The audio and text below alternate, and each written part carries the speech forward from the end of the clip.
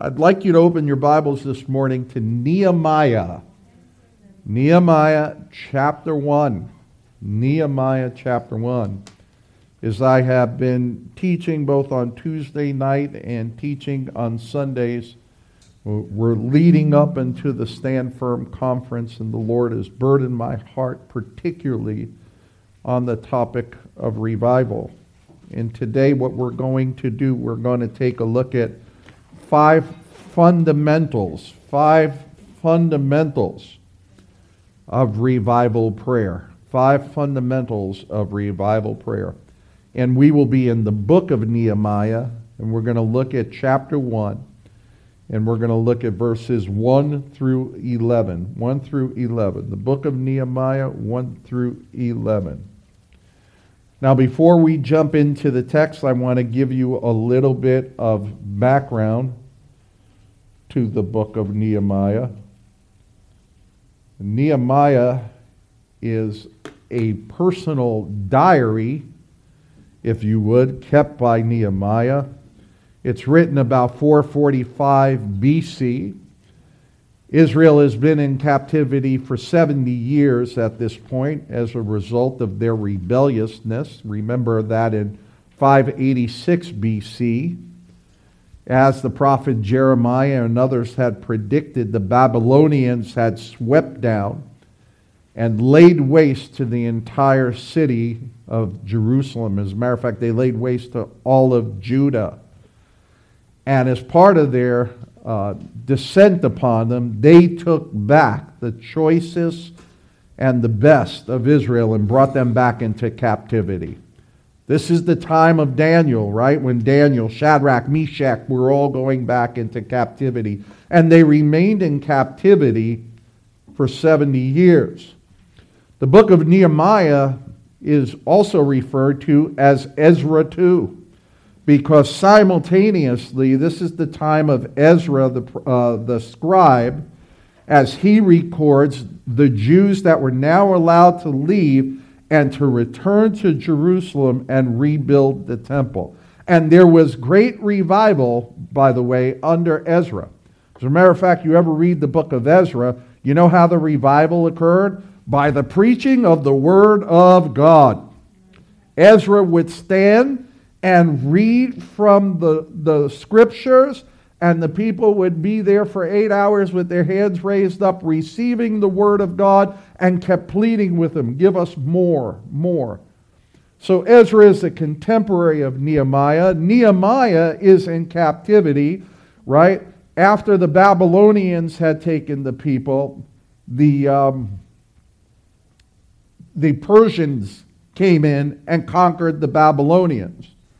And Nehemiah is a cupbearer for the Persian king, King Artaxerxes, right? And so as a cupbearer to a king, his job was, believe it or not, anything the king would taste would have to go through him. You know why, right? In case somebody wanted to poison the king, they get to poison Nehemiah instead. Also, as a cupbearer, that was a position of significant trust. The king trusted him. So Nehemiah, just like Esther and some of the others, get into this enviable position where they are influential upon the king, right? As a matter of fact, Nehemiah's stepmother was Esther. Rather interesting, right? And so Nehemiah is also chronologically one of the last Old Testament books to be written. Matter of fact, it's Nehemiah and Malachi that are the two last Old Testament books to be written. And then comes the 400 years of silence of the intertestamental period that is broken with the emergence of John the Baptist. So this is one of the last Old Testament books chronologically to be written. Right? And one of the things we see from the book of Nehemiah is that revival will break out. Revival will break out.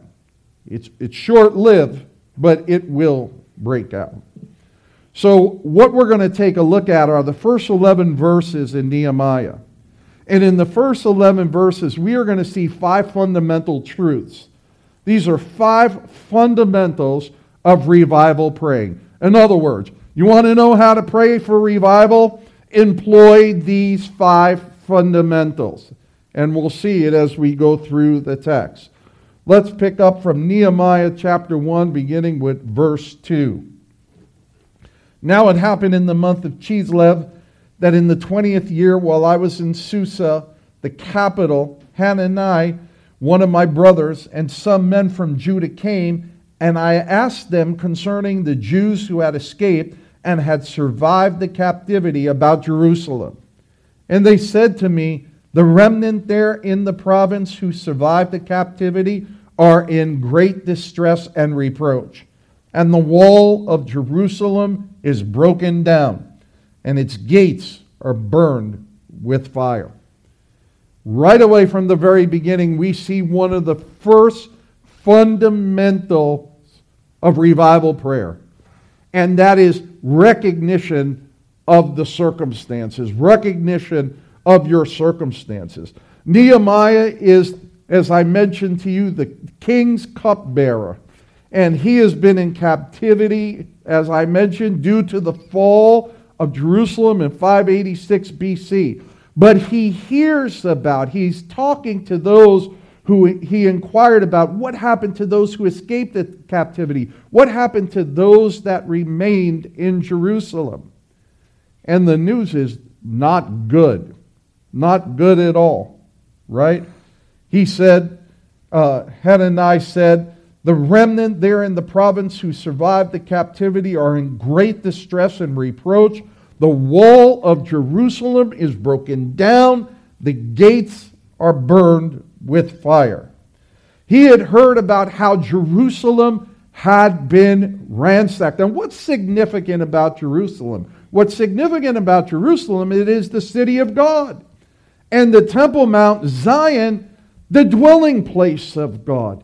It would have been inconceivable for an Israelite before 586 BC to think that an enemy could come and ransack the city of God and ransack the temple. Jerusalem was glorious. The temple with its white marble would shine from all over the place. And consequently, what they thought was the dwelling place of God had now been ransacked. It had now been absolutely destroyed. And the thought of Jerusalem in ruins breaks Nehemiah's heart. It breaks Nehemiah's heart. You know, Israel was in captivity and subsequently judged because of their sin and their rebelliousness against God. God had caused Israel to repent time and time and time again. False prophets emerged. They were everywhere. And the Lord spoke through the prophet Jeremiah in Jeremiah 33, verses 2 and 3, where the Lord says, thus says the Lord who made the earth, the Lord who formed it and established it. The Lord is his name. Call to me, and I will answer you, and I will tell you great and mighty things which you do not know. The call went out from the prophet to the people to call unto God, to turn away from their wickedness, to turn, and the people did not. They did not.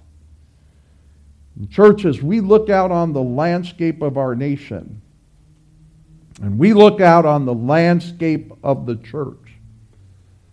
I submit to you, it is equally as bleak. Equally as bleak. Right? And the call goes out to the people of God. Call unto the Lord. Call unto the Lord. Call unto the Lord. But not many are calling out to the Lord. Not many. Nehemiah thought of the city of God, and he thought about it as it was told to him, being laid in ruin, and it broke his heart. It absolutely broke his heart. We can sit and talk all day long about this nation, and we can sit and talk all day long about the church in this nation, but not many hearts are moved. Sometimes it's a very selfish thought. I got mine. You go get yours. Sometimes it's a very selfish thought that says, well, I believe all these things, therefore I am good. But do you look out on the landscape of America? Do you recognize the circumstances that we're living in? Do you look out at the landscape of the church and do you mourn? Do you realize how many churches are compromising and caving into the culture today? And we cannot have the attitude simply to say, oh, they're bad, we're good, we're holding. No, it should break our hearts as it broke Nehemiah's hearts. Do we recognize the first fundamental of revival prayer is recognize the circumstances? Do we recognize the circumstances? Listen, our Stand Firm conference is 11 days away. And part of the genesis that started for the Stand Firm conference was indeed recognizing the landscape that we are living within. But I want to share something with you. Before we as individuals, before we as a church can call upon the Lord, we as individuals must first call upon the Lord. We must, as individuals, make ourselves right before God. And we must seek the Lord with an urgency. With an urgency. So we see the first fundamental of revival prayer is recognizing the circumstances. Look at Nehemiah 1:4. Now it came about when I heard these words, I sat down and wept and mourned for days. And I was fasting and praying before the God of heaven.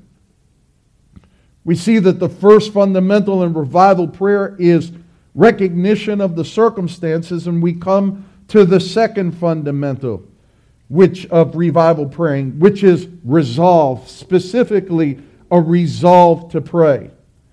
One must resolve within themselves and with God to take action. To take action. And specifically, one must resolve to pray. You must resolve to pray. Nehemiah, after recognizing what had happened to Jerusalem, weeps and he cries for days. But listen to me. His sorrow did not remain there. It's not like he just felt bad and he cried and he wept for days. What does the Word of God said? I was fasting and praying before God of heaven. There was a reaction. There was a response. It generated sorrow. But Nehemiah took the next step. He resolved to pray. And prayer is when we move the hand of God. Church, there's no revival without genuine, heartfelt, burdened prayer to the Lord. Listen, I am so thankful to God for those who attend our Wednesday night prayer meeting. And we meet every Wednesday at 7 p.m. And some in this church have resolved to pray for our church,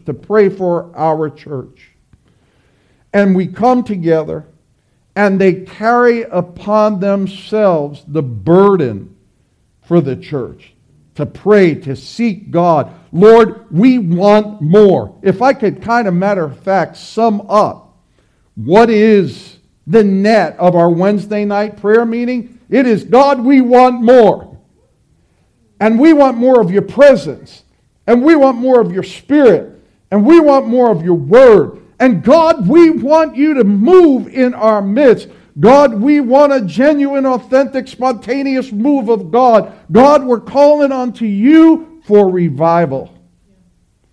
I just summed up every Wednesday night prayer meeting we've ever had.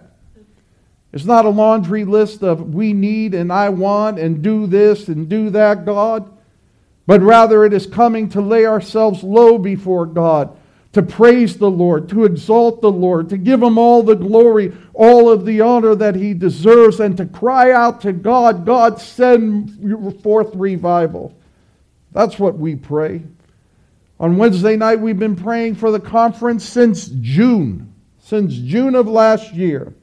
And we pray for our church that God would do a work of awakening and revival in our church. What does the Word of God have to say about prayer? Ephesians 6:18, we just did this in Sunday school this morning. With all prayer and petition, pray at all times in the Spirit, and with this in view, be on the alert with all perseverance and petition for all the saints.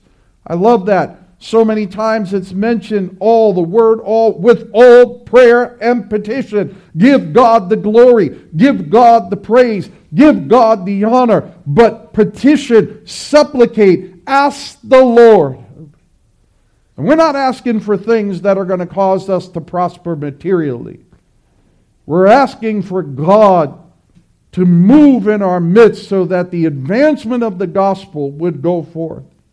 Philippians 4:6 says this, be anxious for nothing, but in everything by prayer and supplication with thanksgiving, let your requests be made known unto God. That's a verse I quote often to myself because it ends with, and the peace of God, which surpasses all understanding, shall guard your heart and mind in Christ Jesus. We're to be anxious for nothing. But the Apostle Paul says in everything by prayer and supplication with thanksgiving. We're going to come by prayer and praise. We're going to come with supplication. We're going to make our requests known to God. And when we make those requests known to God, we already proceed by giving God the thanks for what He's about to do. This week was a real week of trial. Al and I go back 38 years. 38 years we're friends. Needless to say, when I got the news, I was stirred inside my heart. And when you hear news such as this, your mind immediately races to the bad, doesn't it? Right? We don't always go, oh boy, he's in the hospital. Watch, there's going to be such a great thing. No, we go immediately to the bad. And as I'm driving to the hospital and my mind is racing, and I could hear the voices of anxiety speak into my heart, what if this happens? What if that happens? I said to myself, Lord, I refuse. I refuse to allow fear, uncertainty, and doubt to come into my mind. Father, I pray that you're going to raise him from this bed. I don't know how you're going to do it. I don't know how you're going to use it, but you're going to do it, Lord, I pray. And if it is your will not to, well, Lord, I'll deal with that when that comes. Right? I'll deal with that when that comes. But what did I do? With prayer, supplication, and thanksgiving, I made my request known to God. Listen to me. Prayer is real. I hope you know that. Prayer is real. How real is it? Well, I'll tell you how real it is. Abraham prayed, and God himself provided the lamb. Moses prayed, and God revealed his glory to him and hid him in the cleft of the rock. Elijah prayed, and fire descended from heaven and consumed the altar. Gideon prayed, and he delivered Israel against an army of 10,000 with 330 men. David prayed, and he slew Goliath the giant. Daniel prayed, and he shut the mouth of the lions. The apostles prayed, and they received the promise of the Holy Spirit. Peter and John prayed, and the place where they met was shaken. The apostle Paul prayed, and the prison doors flew open while he was in Philippi. Martin Luther prayed, and the Reformation exploded, and the church came out of the Dark Ages. John Wesley prayed, and the Holy Spirit descended upon their prayer meeting. Every great revival, every great move of God began with people resolved to pray and to seek the Lord. It is always a small group of people who are resolved. They are resolved to seek the Lord through prayer. And God answers those who are determined to call upon Him and to call upon Him in faith. Prayer is for real. Look at Nehemiah verses 5 and 6. 1, 5, and 6. And I said, I beseech thee, O Lord God of heaven, great and awesome God, who preserves the covenant and loving kindness for those who love Him and keep His commandments. Let thine ear now be attentive and thine eyes open to hear the prayer of thy servant, which I am praying before thee now, day and night on behalf of the sons of Israel, thy servants, confessing the sins of the sons of Israel, which we have sinned against thee. I and my father's house have sinned. We have seen the first two fundamentals, right? Recognizing the circumstances and resolving to pray. Now we see the third fundamental, and that is to remember the Lord. To remember His greatness, His holiness, His commandments, His promises. Notice in Nehemiah 5, Nehemiah addresses God. I beseech thee, O Lord God of heaven, great and awesome God, who preserves the covenant and loving kindness for those who love Him and keep His commandments. I want you to notice this. I really want you to notice this. Note how Nehemiah addresses the Lord. I want you to see this.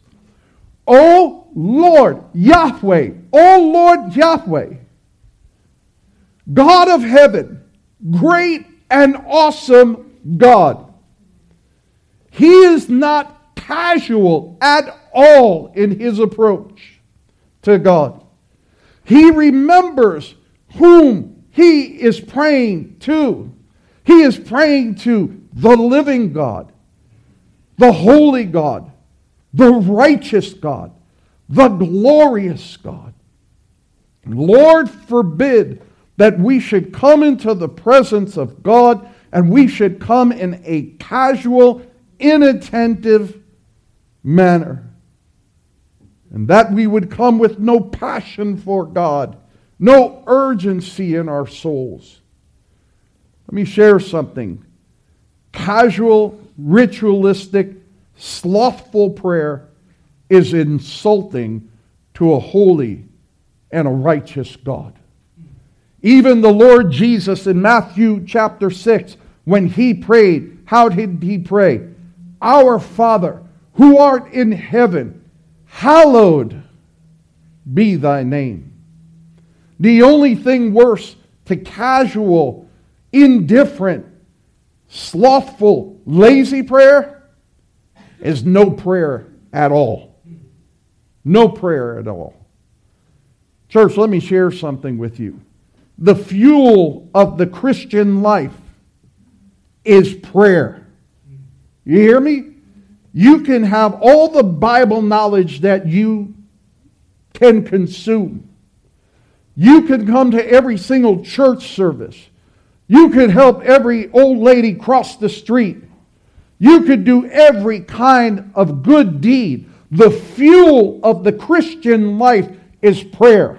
The fuel of the Christian life is prayer because it is relational between you and God. You don't pray, you don't have a relationship. You might be able to quote chapter and verse. And let me tell you something. I have seen it my entire life. People who know the Bible. People who could argue everything. People could argue this, they argue that point, they know the theology.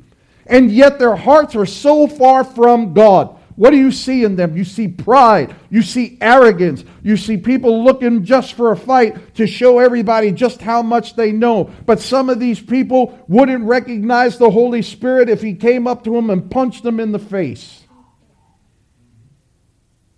The fuel of Christianity is the Spirit. And it is through prayer. It is through prayer that we come into this place where we recognize God for who He is.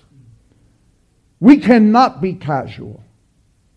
We cannot be slothful. When we come together as a church to pray and we do the pastoral prayer, if you're falling asleep or thinking about what you're going to have for lunch after church is over, you got a spiritual problem, brother or sister.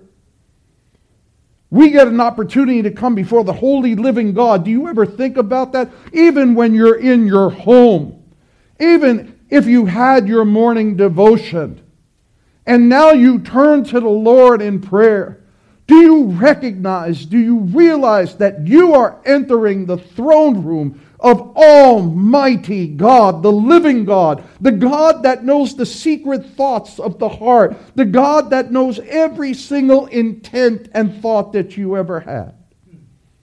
Is He not worthy to give Him praise, to give Him glory, to give Him honor, to give Him respect?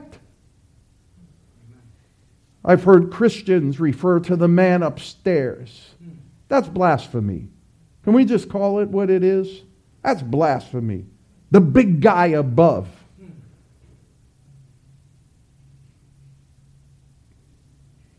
JC. I was talking to JC the other day. JC. Wait till JC drops the hammer on you. Nehemiah knew who he was praying to. I love it. O Lord God of heaven, great and awesome God. Listen, in exalting God, you know what that does? When we exalt God, we humble ourselves. When God is lifted up, when God is exalted, when God is praised, we are humbled. And when we recognize His worth, we also understand our undeserving position. Note Nehemiah's words when he says, great and awesome God. Great and awesome God. Listen, God deserves His praise. He deserves His praise. And you know what? As believers, we're obligated to give it to Him. Listen to the Word of God, Psalm 7:12. I will give thanks to the Lord according to His righteousness, and I will sing praise to the name of the Lord Most High. Why do we sing in a church service? Because we sing praise to the Lord God Most High. Psalm 33:1. Sing for joy for the Lord, you righteous ones. Praise is becoming of the righteous. Psalm 96:6. Worship the Lord in holy attire and tremble before Him, all the earth. God is worthy of His worship. And church, here's another important point for us to consider. God does not exist for us. We exist for Him. And our God is worthy to be praised. And in praising our God, we remember who He is. We can trust in the person of God. We can have faith because we know of His attributes, His holiness, His righteousness, His justice, His mercy, His forbearance, His forgiveness and loving kindness, His salvation and His goodness and His grace. We remember the Lord and His great acts as we pray for revival. And could I say something? I just want to say something here. For weeks I've been talking about revival, right? I want to make a point. I don't talk about revival because it's something theologically you need to talk about. Okay? When I talk about revival, I am talking about a genuine move of God, and I have an expectation that God is going to do this for the glory of His name. So I'm talking about something that I am anticipating is going to happen. Not because Christians talk about revival, and I'm certainly not talking about jumping up and down and all the hootenanny and all the other different stuff. I'm talking about open repentance, open God extending His hand to save, people being delivered from the bondage of sin. People, the brokenhearted, being bound up by the move of the Holy Spirit.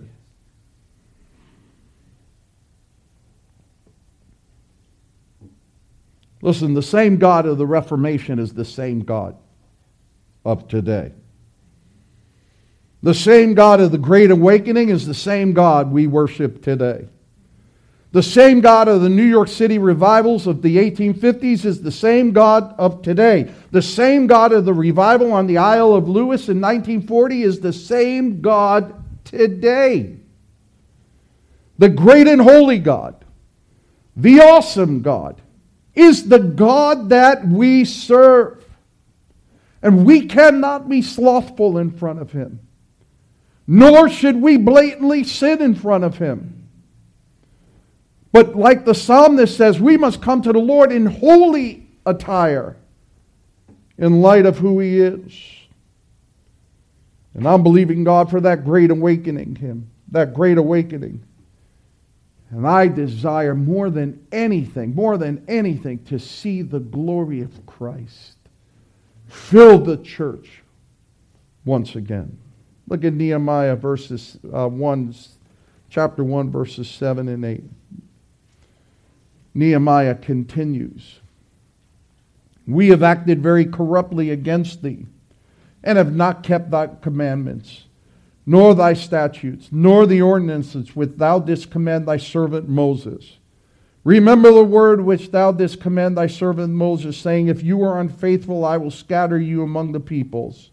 But if you return to me and keep my commandments and do them, though those of you who have been scattered were in the most remote part of the heavens, I will gather them from there, and I will bring them to the place where I have chosen to cause my name to dwell.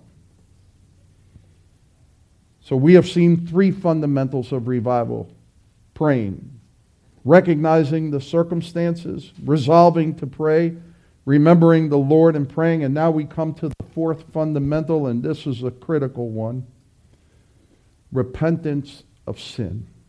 Repentance of sin.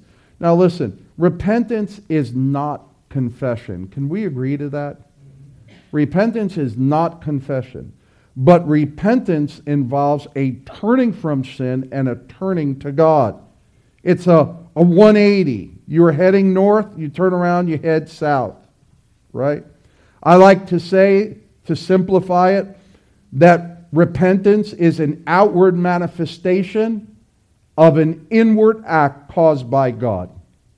God acts internally within the person, convicts them of sin. Consequently, what happens is an outward manifestation of that inward act, usually accompanied by tears, but definitely accompanied by a turning away from those sins. And we must recognize our sinfulness before a holy and righteous God, and we must turn away from it. All revival praying involves repentance. And there will be no revival without repentance. And when revival does come, we will see open repentance, meaning we will see people not worried about what people are going to think, being able to come to God and say, I have to turn to the Lord. I've been living wrong. Now, I believe we're going to see that during our conference. I believe we're going to see open repentance. I believe we're going to see weeping and mourning over sin at our conference. As a matter of fact, we've already planned for it by having a prayer support team to come forward and be able to help people through this. Now, you might say to me, Pastor, you might say, there's no unrepentant sin in my life. I've confessed my sin to the Lord. That may be the case. That may be the case. But like Nehemiah, we need not only to repent for our personal sins, but we need to repent for the church's sins, and we need to repent for the church in America's sins, and we need to repent for the sins of our nation. We need to repent for the sins of our nation. Listen to the words of Nehemiah. Look at what he says here. We have acted very corruptly. Who's the we? He's talking about the entire nation of Israel. He's not talking about himself. He equates himself with his people. Look what he says. We have acted very corruptly against thee, and have not kept thy commandments, nor the statutes, nor the ordinances which thou didst command thy servant Moses. You know what he's referring to? He's referring to Deuteronomy chapter 28. In Deuteronomy chapter 25, Moses writes, if you do these things, if you honor the Lord, here are all the blessings that are going to follow you. But in Deuteronomy chapter 28, Moses said, if you dishonor the Lord, here are all the curses that are going to follow you. And you know what one of the curses was? Scattering the people and taking them into captivity. Notice that Nehemiah recognizes we as a people have not. And what does he do?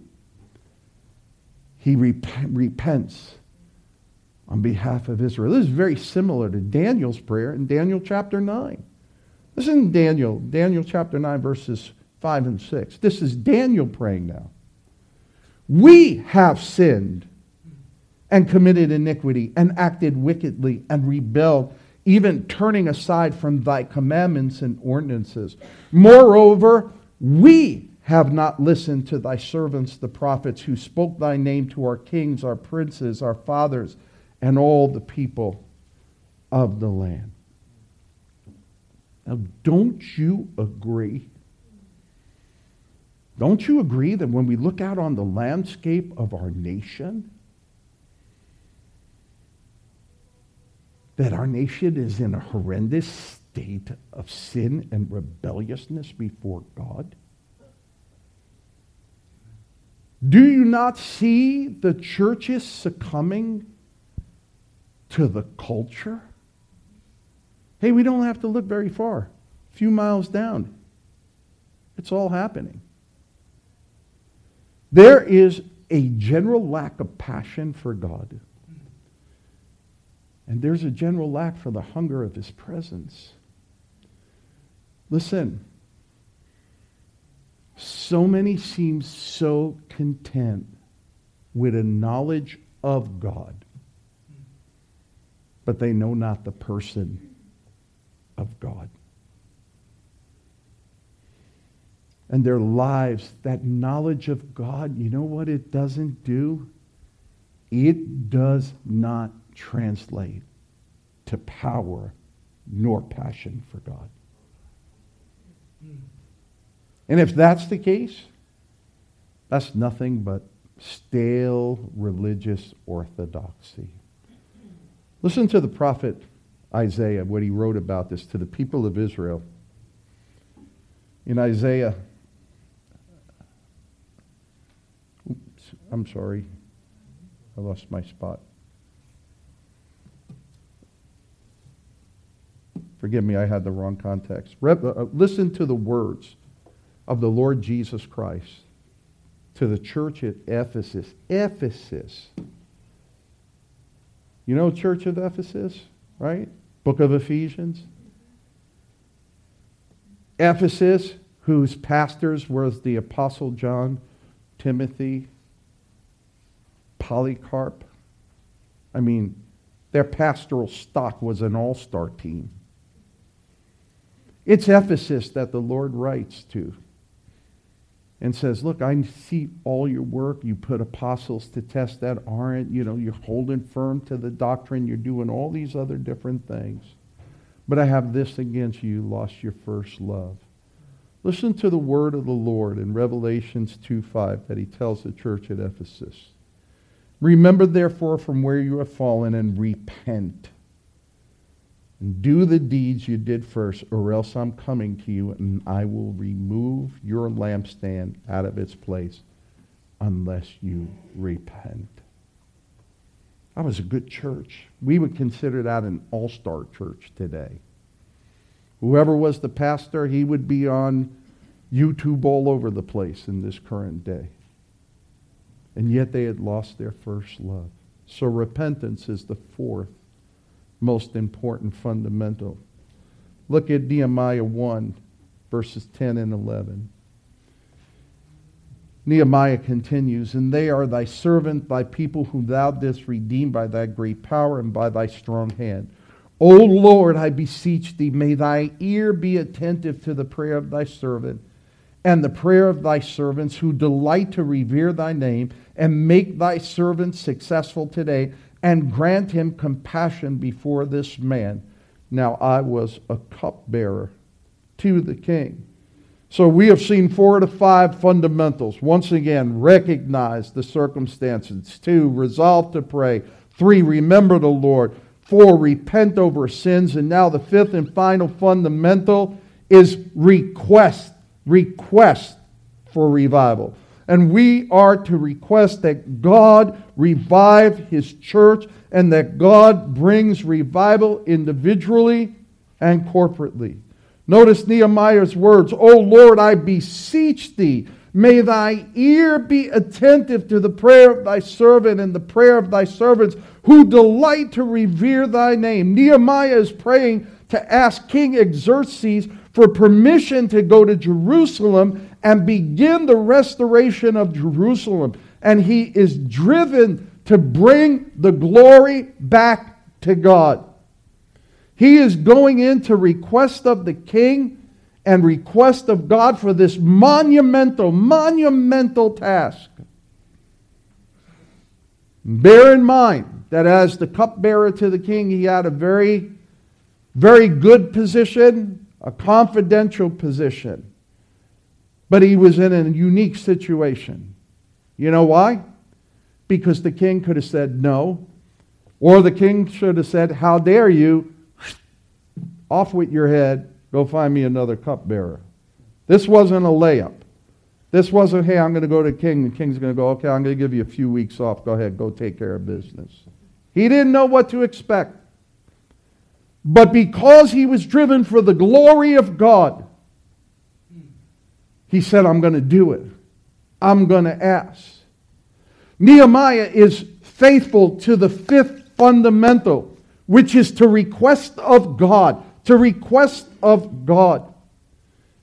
Church, we need to request of God that He would send revival and awakening to the church. Not merely to our church, but to all Bible-believing churches that are out there.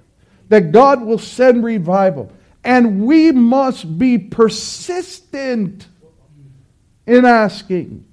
We must ask in faith. Faith in what? We've done this over the last few weeks. Faith in the plan. Faith in the purpose. Faith in the person of God. We must entrust ourselves to Him. 2 Chronicles 7:14. I'm sure you all know this, right?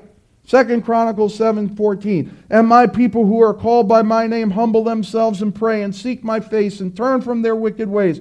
Then will I hear from heaven, I will forgive their sin and will hear their land." And we make plaques of that, and we make cups of that, and we do everything else. Everybody knows that except what preceded that and what followed that. What preceded that? That was the coronation. That was God commemorating the temple. And God speaks to Solomon on behalf of the people. And He tells Solomon, "Listen, here's what I have in store. If my people," now this doesn't apply to America. I hope you know this, right? "If my people who are called by my name shall humble themselves and pray and seek my face and turn from their wicked ways, then I will hear from heaven. And I will forgive their sins and I will heal their land." There's a biblical principle in this, that we as the church are the people of God. So these truths could be applicable to us. But the word of the Lord is for God's people. And the Lord gave His word to Solomon to warn him. He's warning Solomon of the requirement of the people to be faithful to God and observe all that the Lord commands.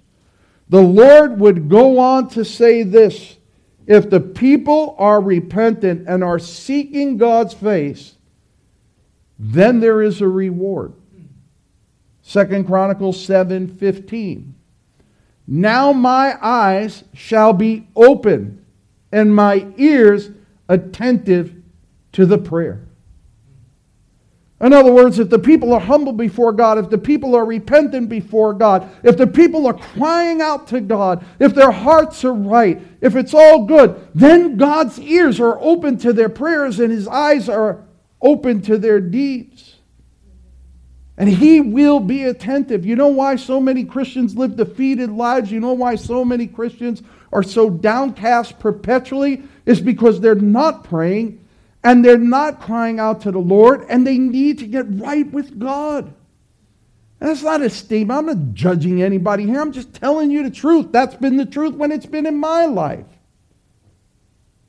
This is why it is a fundamental of revival praying. This is why repentance comes, but once we repent, we want to ask of God. Amen. What are we doing with this Stand Firm conference?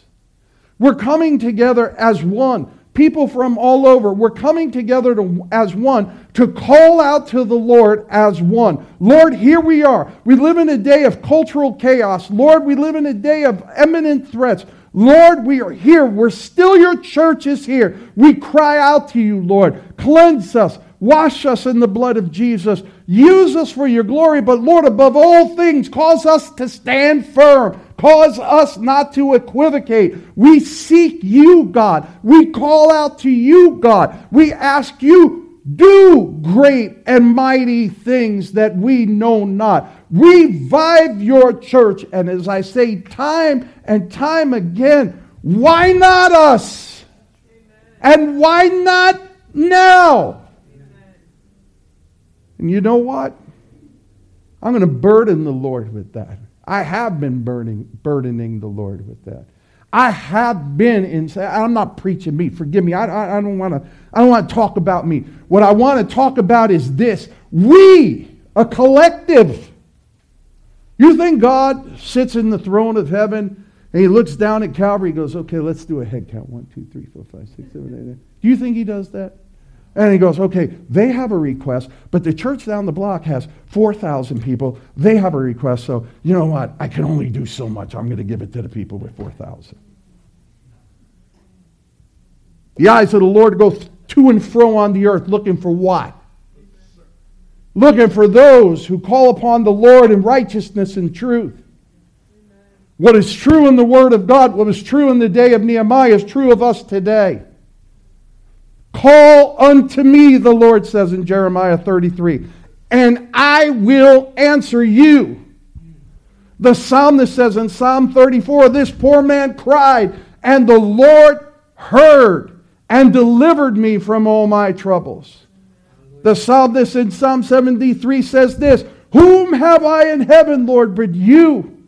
And on earth there's nothing I desire, my heart and my strength. Many times they fail. But you, oh God, you are the strength of my heart. And you are my portion. He goes on in verse 28 of Psalm 73 and he says this, the nearness of my God is my strength. How near is God to you? How strong is your resolve to pray? Do you recognize the circumstances around you? Do you recognize the circumstances surrounding our church? Do you recognize the circumstances of the church in America? Do you recognize the circumstances of our nation? Sin is abounding on every front. What will your decision be? Will you stand firm in Christ? So today we learned the 5 fundamentals, I'll say it for the last time, of revival praying.